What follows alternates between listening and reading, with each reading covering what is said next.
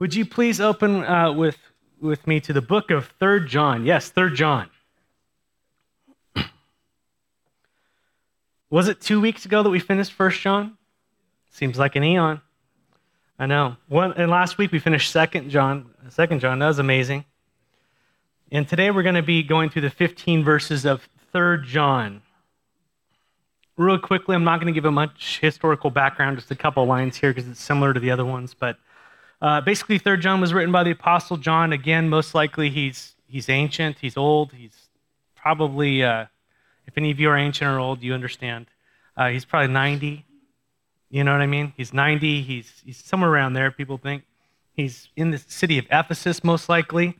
This is around 50 or 60 years after the death of Christ.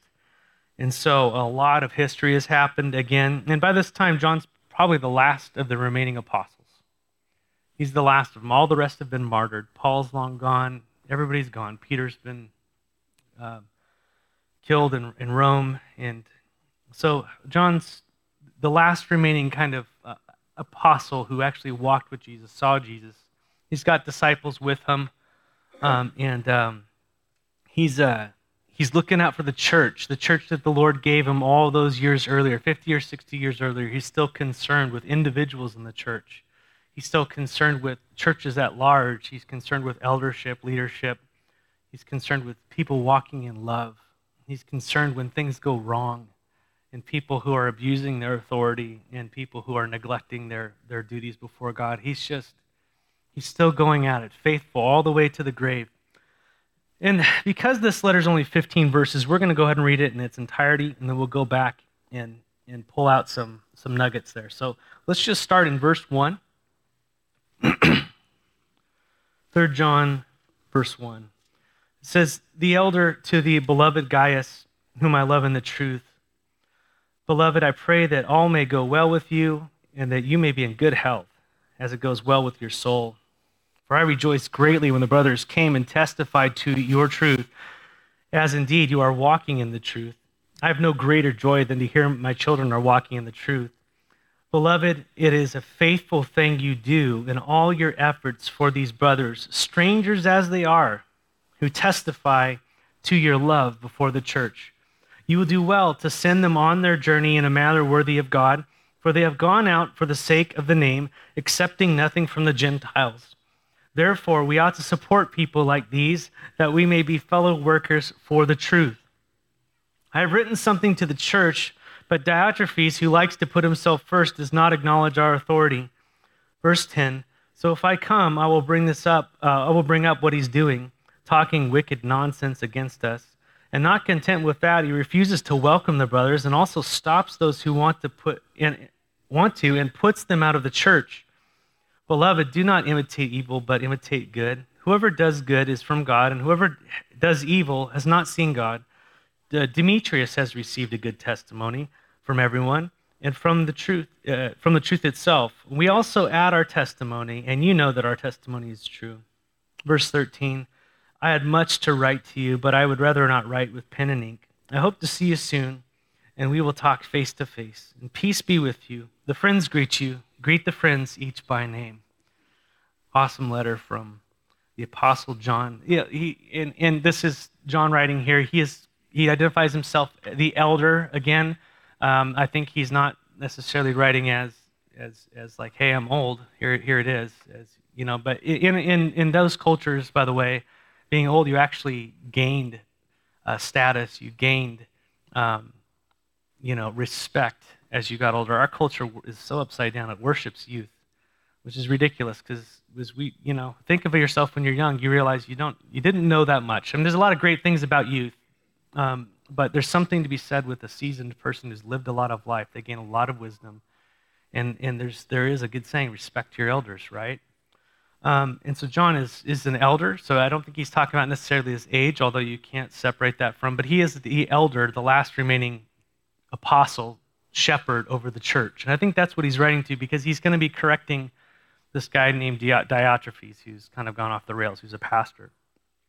But similar to 2 John, the apostle identifies himself as the elder, and John's writing to a man named Gaius, and whom we're going to learn more about in the following verses. And as John did in the other Bible, he lets Gaius know right off the bat that he loved him. He calls him beloved, and he says, I love you, and he says, I love you in the truth. And that's our love as believers, is we have a unifying truth, not a nebulous type of weird truth, but the truth concerning the Son of God. That's what binds us together, a love for the Lord.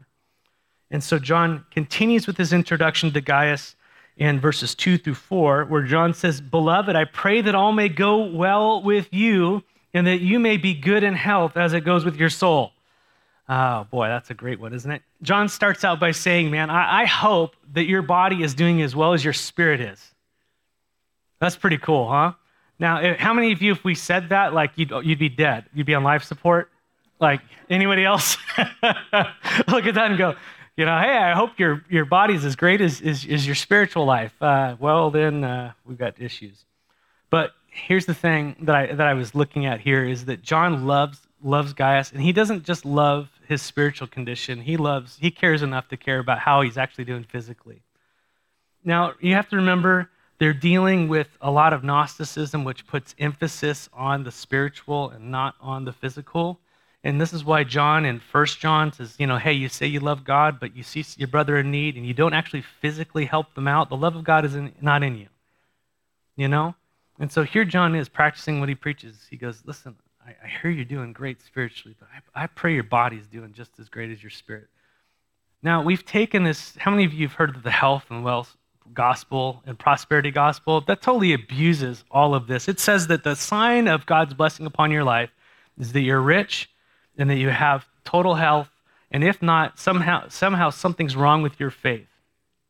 Now, while it's true that God does discipline us, and he can discipline us physically, he can even bring us home early. We see that in 1 Corinthians, where he's addressing those who take communion in an unworthy manner. In other words, there's ongoing sin in their life that won't repent, and so God says it's time to come home.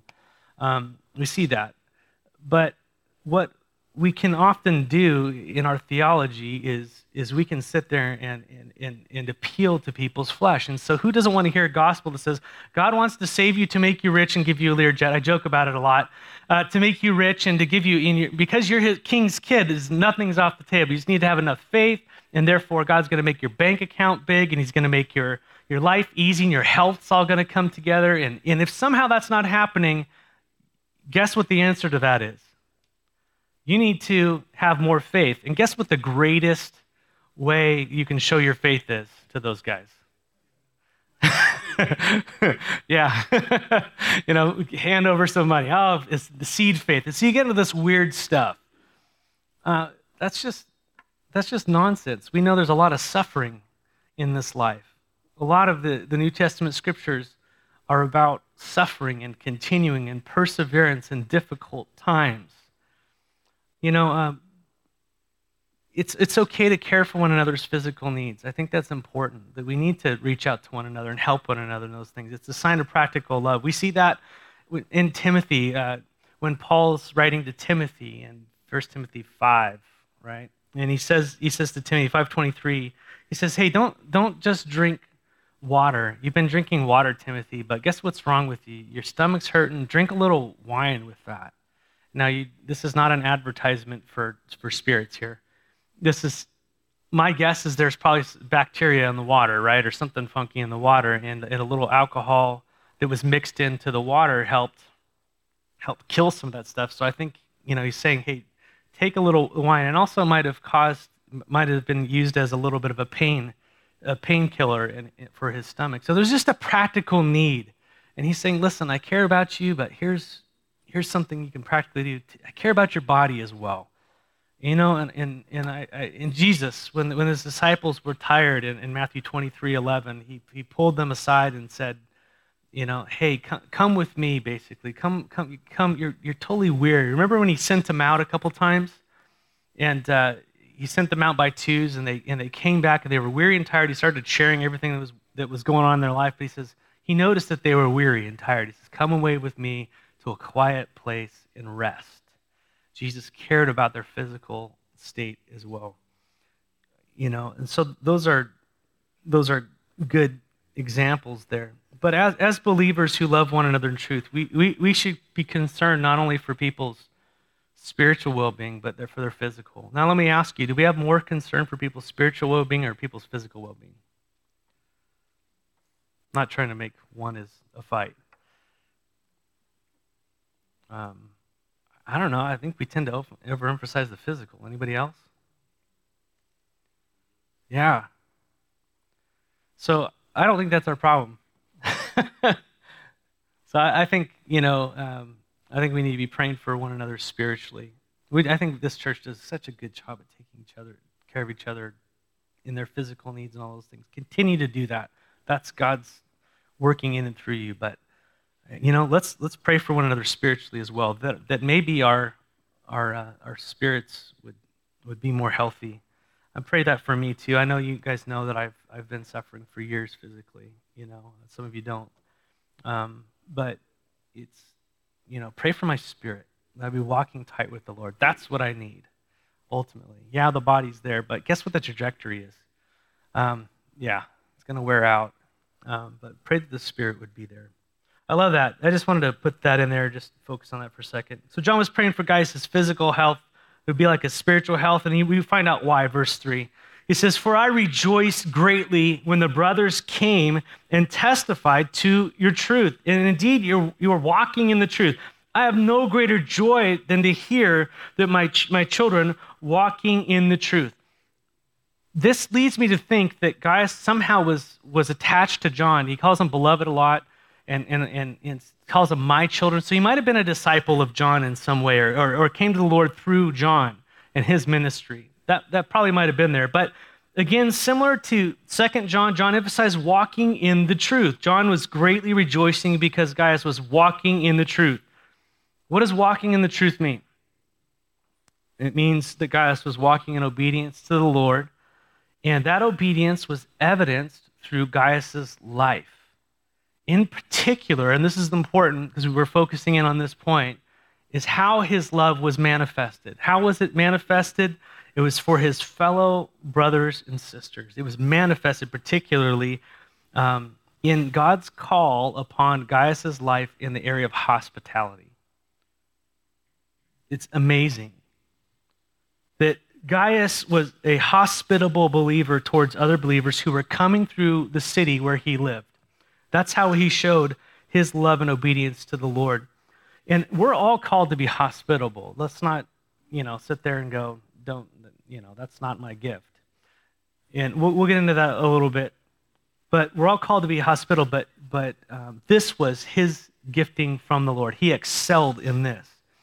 The brothers in verse 3, they had experienced firsthand the love of Christ through the hospitality of Gaius as they traveled through. And that's what John's saying. Man, I heard the people that were staying with you, they came to me and they told me about what was going on in your life and how you were walking after the Lord and how much you loved those men and women who came through, possibly women. And they came to John, probably in Ephesus, and they're just downloading how Gaius loved them, housed them, equipped them, sent them on their way, and did everything that this guy was gifted to do, just poured out into their life. Amazing. And apparently this was Gaius' gifting by the Lord to edify and bless the church. There were believers, many of whom were pastors and evangelists who had been with the apostles, who had heard their doctrine, and were sent out by the churches to go and spread the gospel in the Gentile world. It wasn't just the apostles at this point. There were others being sent out to go and to minister to churches and go all over the place. And that's why in 1 John they're going, hey, listen, there's a lot of wolves among these guys. You got to be careful. So there's warnings there. 2 John, people were housing people not knowing that they were wolves because they were just exercising love, not discernment. And now in 3 John, we've got a different situation because Gaius is actually doing the right thing, housing the right people, but you've got opposition to that in the church leadership, which is different. But there were those believers, there were pastors and evangelists and prophets traveling between churches, and Gaius was the guy, when they got to town, who would just take them in and say, come stay with me. Come stay with me. Some of you are like that. It's amazing. I think it's a gift that, I need to grow in, personally. It's like, it's just foreign to me in that way in my heart and how I've grown up. But some of you can relate to that. In the other side of you are going like, I couldn't live any other way. That's how I am. And God's blessed you in that. And so it's interesting that in 2 John, it deals with a church that's not very discerning in this area. And they were being taken care of. We saw that. But Gaius is being commended now for his hospitality in this area. He's commended towards the brothers. And if we look at verse 5, he says, "Beloved, it's a faithful thing you do." Man, this is a faithful thing you're doing in all your efforts for these brothers. And guess what? Strangers as they are, who testify to your love before the entire church. So wherever John is, at Ephesus or wherever he is, these people have come through, they're talking to them, and not only are they testifying to John in the leadership, they're standing before the church and saying, listen to what God has done. Listen to Gaius and everything. Look at Gaius and all that he's done and how hospitable he's been. And he's been faithful. Look at this. John says it's a faithful thing you do. Faithful meaning that Gaius was serving the Lord faithfully through his gift. How many of you kind of look at Pastor Matt and you go, oh man, I'm not a teacher, so therefore. Or I'm not doing X, Y, and Z. I'm not a missionary on the mission field. Or gosh, I just can't put the words together, as masterfully as Matt does every Sunday. He never mumbles or gets words backwards or anything, As modest as Matt, yeah, or humble. All those great qualities, this theoretical person named Matt. Praise God. Because he's gifted you in the body of Christ uniquely. He's given something for you to be responsible with that others can't do or do differently as a different gifting. He's given you a gift. I think it's awesome. It's interesting here, he was gifted in hospitality. All of us are called to know the gospel. All of us are called to evangelize. We're all called to share the gospel. We can't get around that. We're all called to show mercy. We're all called to teach the gospel to one another in psalms, hymns, spiritual songs, right? We're all called to these things. But not all of us are pastors and evangelists and missionaries and all these mouthpieces in the church. Paul makes this really pointed. He says, listen, you got a few very visible people, but that's not the whole body. Yay for the person who's out there doing that, and we don't want to undermine, the blessed teachers that we all have been under that teach us the Word of God or have evangelized and brought us to Christ or all these types of things. Man, they're a gift to the body of Christ, but that's not the whole body. And Paul talks about this in 1 Corinthians 12 through 14, basically, and says, listen, don't be sitting there complaining that you're not a mouthpiece when he's made you something else. Lean into what God has made you as the Spirit has gifted you according to who he's made you in Christ. Lean into it. You're going to find yourself in by the way, if you're wondering about gifting, I just want to talk about it for a second. You're going to find yourself in one of two major categories. I'm oversimplifying this. Major categories. As you come to Christ, you're going to find a propensity for gifting in one of two major categories. There's crossover, yes, all this stuff. I'm just saying one of two. You're either going to have a speaking gift or a serving gift. A speaking gift or a serving gift. Really just simple. That just seems to be. Now, some have both of these things and it mixes over. I'm not getting into that right now. But you're going to find yourself in one of those categories, a speaking gift. Those who are gifted by God primarily to edify the church through words. Correct? Words. So through teaching or for preaching or evangelism or exhortation or encouragement. You're going to find yourself maybe in that area of the church. But not all of those gifted with speaking gifts are even sent out. Does that make sense? Not all of the people who are gifted in that way are pastors or teachers or apostles or are traveling around doing that stuff. A lot of people are at home, raising godly kids, at the workplace, coming in on a Sunday morning early or teaching a Bible school, Bible class, or down the Christian Aid Center. There's just different ways that God uses that. But the other gifting, the category you might find yourself in, are the serving gifts, those who support the spread of the gospel, who actually make it so those things can actually happen. And I'm blessed every single week as more of a talker, right, the mouth gift, by all the actual doing gifts around. The people who come in early and set up things and blow off the leaves everywhere and set the chairs up and make sure it's too hot or too cold in here, and all the things that happen in here. They're constantly fighting to make, we often only get on the, we only know that they're there when something goes wrong, right? It's like, oh, the sound went crazy. It's like, oh, it's that sound person again. It's like they're constantly, like 99% of the time, they're like doing crazy stuff behind the scenes and going crazy and making sure, we're in the between seasons with the hot or cold. They're fighting to make sure you're okay and trying to gauge everybody's deal. Why? Because they don't want you to be distracted. They just want you to listen to the word and sit here and be blessed. And they come in the door and they greet you and all the other things, and the meals throughout the week and all the kind of stuff that goes on behind the scenes. Just amazing part of the body of Christ, that serving gift. And boy, they, put them behind a pulpit and they will shrink and run away.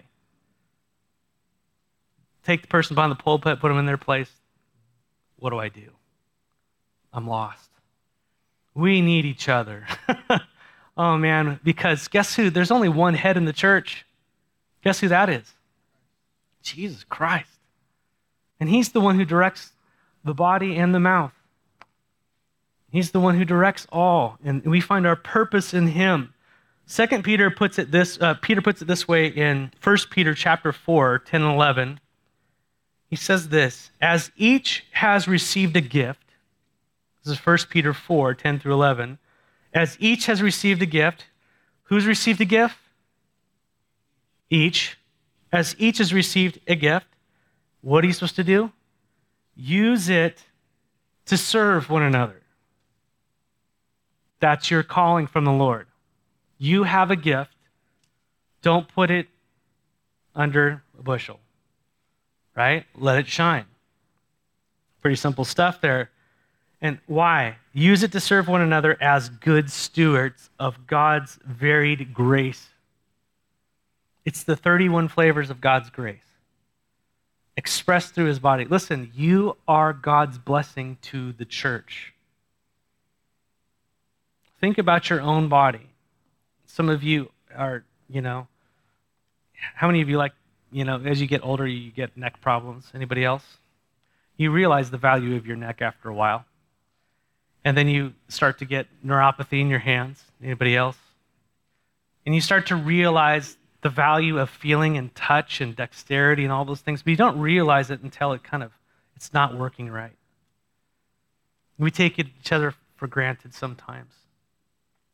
And you're all precious in the sight of Christ, and you all have a gift and a purpose that supports the function of the head, of the Lord Jesus Christ, so that we with one voice would go and be unified in spreading the gospel. I don't do what I do apart from you. I'm connected to you totally and utterly. I'm supported by you. I'm encouraged by you. You pray for me. You give me a hard time when I need a hard time. All those things, we're connected.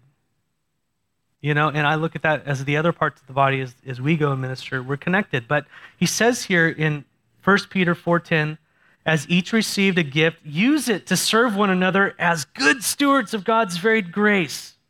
You are giving God's grace to others. And he says here, the speaking gift, ready? Whoever speaks, do it as one who speaks the oracles of God. Pretty awesome. Do it with God's word, God's power. Well, what about the other people? One who serves. That's one who serves by the strength that God supplies. Right? Why? In order that in everything God may be glorified through Jesus Christ. To him belong glory and dominion forever and ever. Amen. So this is the body working together. This is the body working together. And this is what Gaius was doing. Gaius, with his gift of hospitality, He was bringing glory to God by supporting these men who were called to spread the gospel. And John hears of Gaius and says, man, this is a faithful thing you are doing, not just opening up your home. It's not just that. You're actually supporting these people. You're letting them stay there. You're clothing them. You're feeding them. You are blessing them with materials as they go on their way. You're probably giving out of your own money and your own resources so they can go on to do the ministry of God, opening up your cupboards and all these things. And so some of you understand this, and we'll never know what you've done because that's who you are in Christ. You're just behind the scenes. You're like part of the brain. You never realize it's actually going. It's all subconscious. It's just happening all the time because that's who you are in Christ, supporting the ministry of the gospel, living out the gospel. And you're gifted by God to equip those people to preach the gospel and all those things, and the missionaries to go out, and you buy the Bibles and you do those things, and it's just, you help, you are sending those who are sent to go. It's an amazing thing. I marvel at it. But these men experienced the grace of God. The men who were in Gaius' house, they experienced the grace of God through Gaius, and they came to John and they testified to John, and the entire church, they said, man, this guy blessed us. Man, he's walking with the Lord. He loves us. Oh, man, we were just so loved and taken care of. Like, all we had to do was think about what God had for us. We were just taken care of. Wow, that's amazing. And the reason why I'm emphasizing this is because this part is not emphasized much. You know, it's all usually about go preach, go witness, go do all those things. But I'm telling you, this is a vital function of the body, and it's so appreciated as the body benefits from it. And apparently John heard this and wrote this to Gaius. He gave it to some men, apparently some men who had just come from him. He's going to go back with some different guys. And what would happen is they didn't have an email, they didn't have phone calls and all this stuff. So you had to have a letter from an apostle or someone recognized within a church. So if, for example, you know, when we sent out, let's say Marcus Quarter, he's going to go to a school somewhere he was at. We have to write a letter from the elder board saying, this guy's on, he's on target, we love him, he's blessed, here he goes, here's a letter of recommendation, call us with anything you need, any questions you have about this guy's character and all this type of stuff, and we send him on his way. And Marcus, if you're listening, we love you, man. Amen? Totally. They all said amen, by the way, except for, no, I'm just kidding. But he hand-delivered, these guys are coming back to Gaius, and he's got this return letter that he hands to him in person. Okay? He sent people away, and some people came back, new people, hand-delivers this letter. And John says in verse 6, he says, now with this new batch, you will do well to send them on their journey in a manner worthy of God. That kind of sounds weird, doesn't it? Isn't that what he's doing? He's been hospitable, yet John says, you'll do well to send these guys on as well. For they have gone out for the sake of the name, accepting nothing from the Gentiles. We're going to come back to the previous point I made. But he says in verse 7, for they have gone out for the name, accepting nothing from the Gentiles. And this is important because these men are back in Gaius' home. John has this hand-delivered letter given to Gaius. And John lets them know what kind of men that they're actually being housed in his house, what kind of men they're supporting. And this is important. Firstly, they've gone out for the sake of the name. These are the kind of men that they're to be hospitable towards in the kingdom to support, okay? They've gone out for his name. This means that their motive is not their own glory, it is the glory of God. It is for his name's sake that they're doing what they're doing.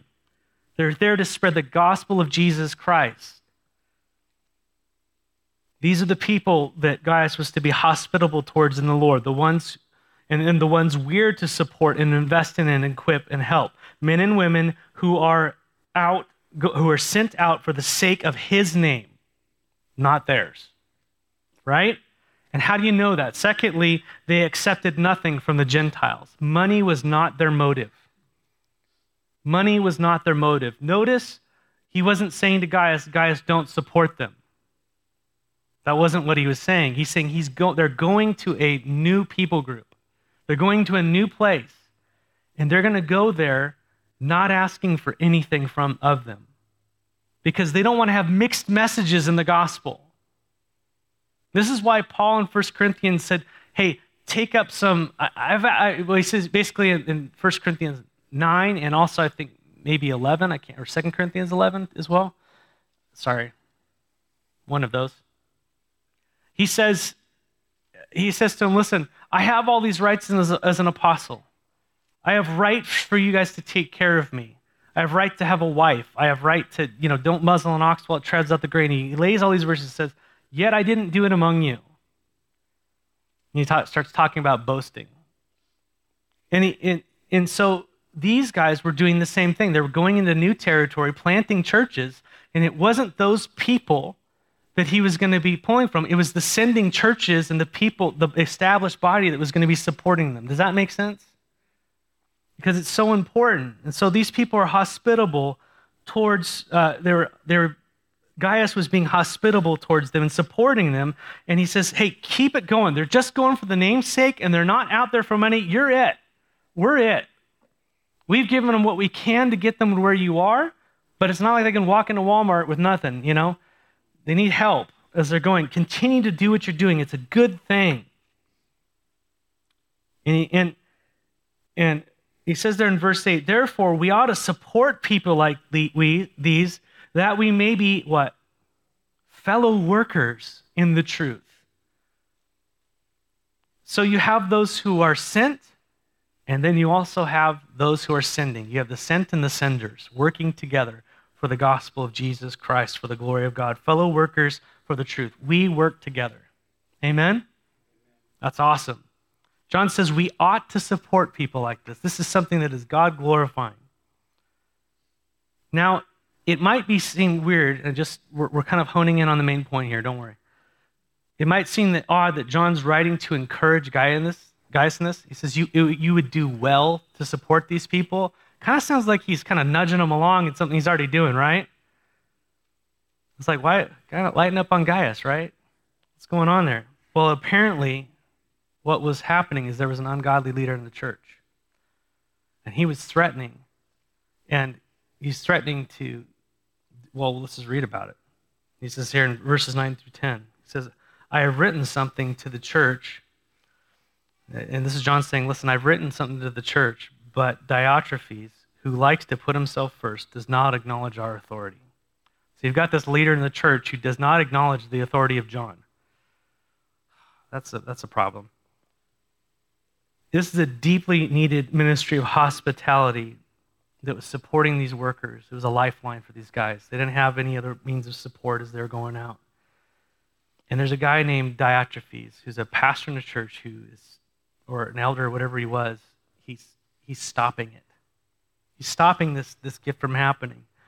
No doubt the Holy Spirit here is contrasting Gaius with this guy named Diotrephes so we can be keenly aware of our own hearts and attitudes when it comes to hospitality and supporting the ministry of the Lord in whatever areas he's placed you in. We've got to be very aware that we're not hindering the work of God. Boy, I was reading this going, Lord, don't let me be a Diotrephes, and if I am, help me, because this guy's not good. But if Gaius is an example of what to aspire to in supporting the gospel of being hospitable as brothers and sisters towards one another, and man, take notes of this guy named Diotrephes of what not to do. First off, in verse 9, John says he likes to put himself first, right? This means that he has selfish ambition. That's what this guy was. He had a selfish ambition. He was a prideful guy, and anything that threatened his position, he shot down. That's kind of what happened, that threatened his position. He wanted to be first in the church. And I know that we know this, but it can never be said enough. There's only one who's to be first in the church. Some of you have the word preeminence there. You wanted to be preeminent. There's only one head of the church. Amen? It's Jesus. We say that, but may it be so. But that's his place alone. Apparently, Diotrephes had the attitude that said differently. And we all have that propensity in our hearts to be first, don't we? whatever situation, not just in leadership in the church, but in our own homes and all these other things. We have the propensity to push our way up to the top. But Jesus said to his disciples in Matthew 23:11, he says, the greatest among you shall be what? Your servant. Whoever exalts himself will be humbled, and whoever humbles himself will be exalted. So humility, not preeminence, is to be the mark of a spiritual leader, and not only leaders, but just the body of Christ. Secondly, John says that Diotrephes did not recognize John's authority. Man, what kind of pride do you have to reject the Apostle John? Like, he walked with Jesus, he saw him die. I mean, you can just go down the list. He saw the miracles. He himself was doing miracles empowered. Sorry, John, we don't, you're old school. We reject your authority. John saw the ascension. He saw the death, resurrection. He was there the whole time.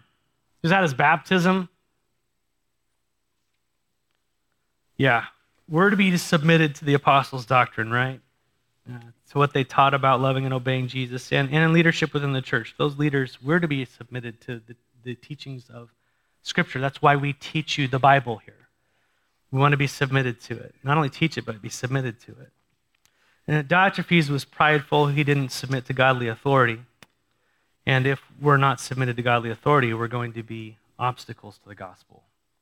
Because John says to Gaius regarding Diotrephes in verse 10, so if I come, I'm going to bring up what he's doing. And here's another thing he was doing, talking wicked nonsense against us. John tells Gaius, don't handle this. I'll take care of it. I'm aware of it. But guess what? He's talking wicked nonsense. And so another mark of ungodly behavior and obstacles to hospitality, obstacles to the gospel in a church is gossip. Don't talk wicked nonsense. All of us. Amen? Yeah. So we're going to move on there. And then this is what Diotrephes was doing with John. Sorry, I'm having to skip over stuff. I'm looking at time here.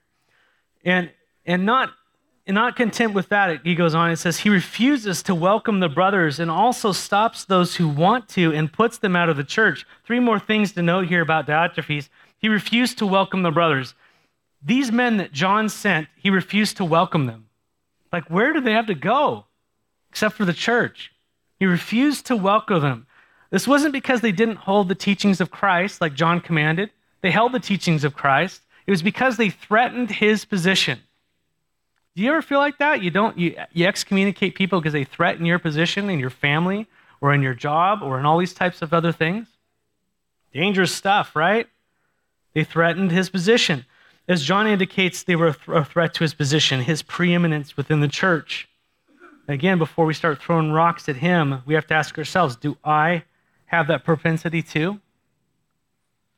Yeah, to exclude those brothers and sisters in Christ who are a threat to my ego? Anyways, if we let that go in our hearts, we are going to be a threat to the gospel, an obstacle to the gospel. But it wasn't only that Diotrephes wouldn't welcome them, he also what? He stopped others from welcoming them. That's the way sin works. He not only stopped himself, but he then went and stopped other people from doing that. He stopped other people from greeting the brothers. And guess who that would have been? Gaius. And that's why John is encouraging to continue on in what God had called him to do, because there's a leader who's out of line. And John says, no, you don't listen to that leader when they're out of line. You follow the Lord. Well, if that's not a word for today. And here's the problem. Gaius would have been in the crosshairs as he was trying to show hospitality and loving these people. No doubt Diotrephes was on him. And he said, if you do that, I'm going to kick you out of the church. And that's the third thing. He was kicking people out of the church for actually supporting the ministry of the gospel. That's how evil this was getting. Isn't that bad? Diotrephes was out of control in his attempt to be in control. And so, brothers and sisters, we don't use our position, whatever it might be. Think of your own situation. You don't use your position and your power for ego and self. That's not what it's for. Think of Joseph. What did he do? He used it to bless nations that others would live. It's a gift to be poured out for the body, for the glory of God, for others.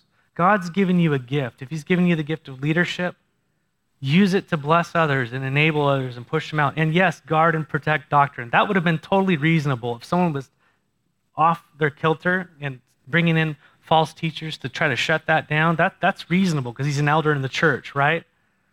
But as people are just coming in and needing help, it's like he has no business messing with them.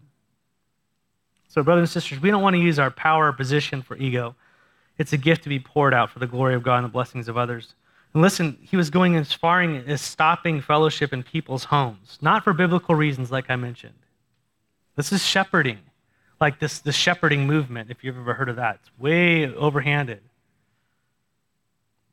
Telling people what you can eat and what you can't eat and how you can gather and when you can't gather and all that type of stuff. It's overhand. It's just too much. And if they didn't get along, guess what he did? Kicked them out of the church. They didn't do what he wanted. He kicked them out. Not because of walking in unrepentant sin, which was biblical and has a process in the Bible, but it was just a power trip. Selfish ambition. It has no place in church leadership or in the church. And John says, I'll deal with them when I get there. You just continue to do what God's called you to do. Listen, there are obstacles to you supporting the ministry of the gospel. Not, I say not for me, but I don't know.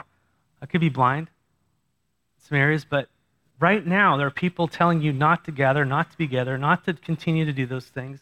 You need to just overrule and override and listen and follow the Lord in those things. Yes, love one another, respect one another. I'm not going to do all the disclaimer stuff anymore. We all know this. Love one another and follow the Lord. Continue to follow him. And we are all going to deal with these diotrephes in our lives. And we've got to be mindful that John sit here and going, listen, don't listen to that. I'll deal with it when I come. And that's what the Lord's going to do. He'll straighten this whole thing out, all of us, when he comes. But in the meantime, we're to be about the kingdom. We're to be about the gospel, church. That's what we're called to. Just minister the gospel. Love the people that are in front of you. The people that God's placed you in the middle, love them. Be hospitable to them. Encourage them. Lay down your life for them. Look at every opportunity as an example to share the gospel. And the Lord will deal with things when he comes. But for guys, he says in verse 11, let's just read these last few verses. Beloved, don't imitate evil. Don't do what he's doing.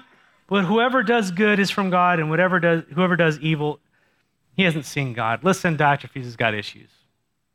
He's doing evil. You just be concerned with good. Don't imitate what he's doing. Don't listen to what he says. Follow the Lord. And then verse 12, he says, Demetrius, who obviously is the one who has the letter in his hand, who's handing it to guys. His Demetrius has received a good testimony from everyone. They're telling you not to receive him, but listen, everybody says this is an okay guy. He loves the Lord. Continue on. John says he's a brother. We've also added our testimony. It's all good. Verses 13 through 15. He says, I had much to write to you, but I would rather not write with pen and ink. This is John. He just wants to be with the church. Amen? He wants to be with one another. Listen, we've had some difficult times that we've had to write with pen and ink for a little bit, and that's okay. Amen? But I think that our heart with one another is always to try to be with one another. That's what he says here. So there's a time for pen and ink, and it has to happen. But I think also he longs to be with them. Why? He says, I hope to be with you soon. We'll talk face to face. There's nothing like it. I think Paul in Romans 1 maybe, he said the same thing. He says, I long to be with you guys so that I can impart some kind of spiritual gift to you. He says, because he didn't have a backspace, he kept going. He says, not just a one-sided thing, so that I can receive something from you too. In other words, I want to be with you because that's when the edification happens, when believers get together. That's how God called it. He says, peace to you. And he says, greet the friends. Who do you think the friends are? It's the church. Greet the friends, code word. Greet the friends. Do it what? Each by what? Each by name. Personal relationships with one another. I love that. You know, brothers and sisters, in a world where Diotrephes is just happening, it's gonna be the way it is for a while. God's gifted you gifts. He's given you grace for this time.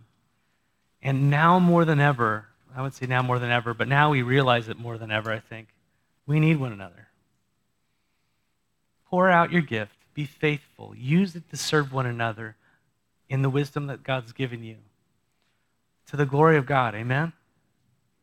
Don't let your hearts grow cold. In the end time, there's going to be lovers of self. Don't be a lover of self. Be a lover of others, right? Amen? Resist the cold. Push out that and let the light of Christ warm the church through you. Amen? Let's pray. Father, thank you so much for your word here. Lord, we often like to point out the Diotrephes and others. Lord, forgive us for where we've been an obstacle to the gospel. And Lord, change us.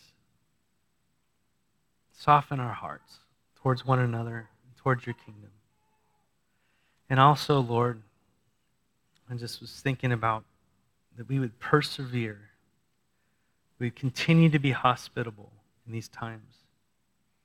With the light you've given us, let's open up our hearts and our lives to one another. Let's not create an echo chamber, but let's open up our hearts to one another. Protect our fellowship, Lord. Increase our love for one another. Undermine and defeat the work of the enemy and the lies, Lord, that he would seek us to believe in these days and these times. Help us to bear with one another, to esteem one another above ourselves, to really lay down our lives for one another. Show us how to do that, Lord. I pray that our homes, Lord, and our hearts, our lives, our cars, our workspace, this place we'd be as hospitable to others as we would be to you.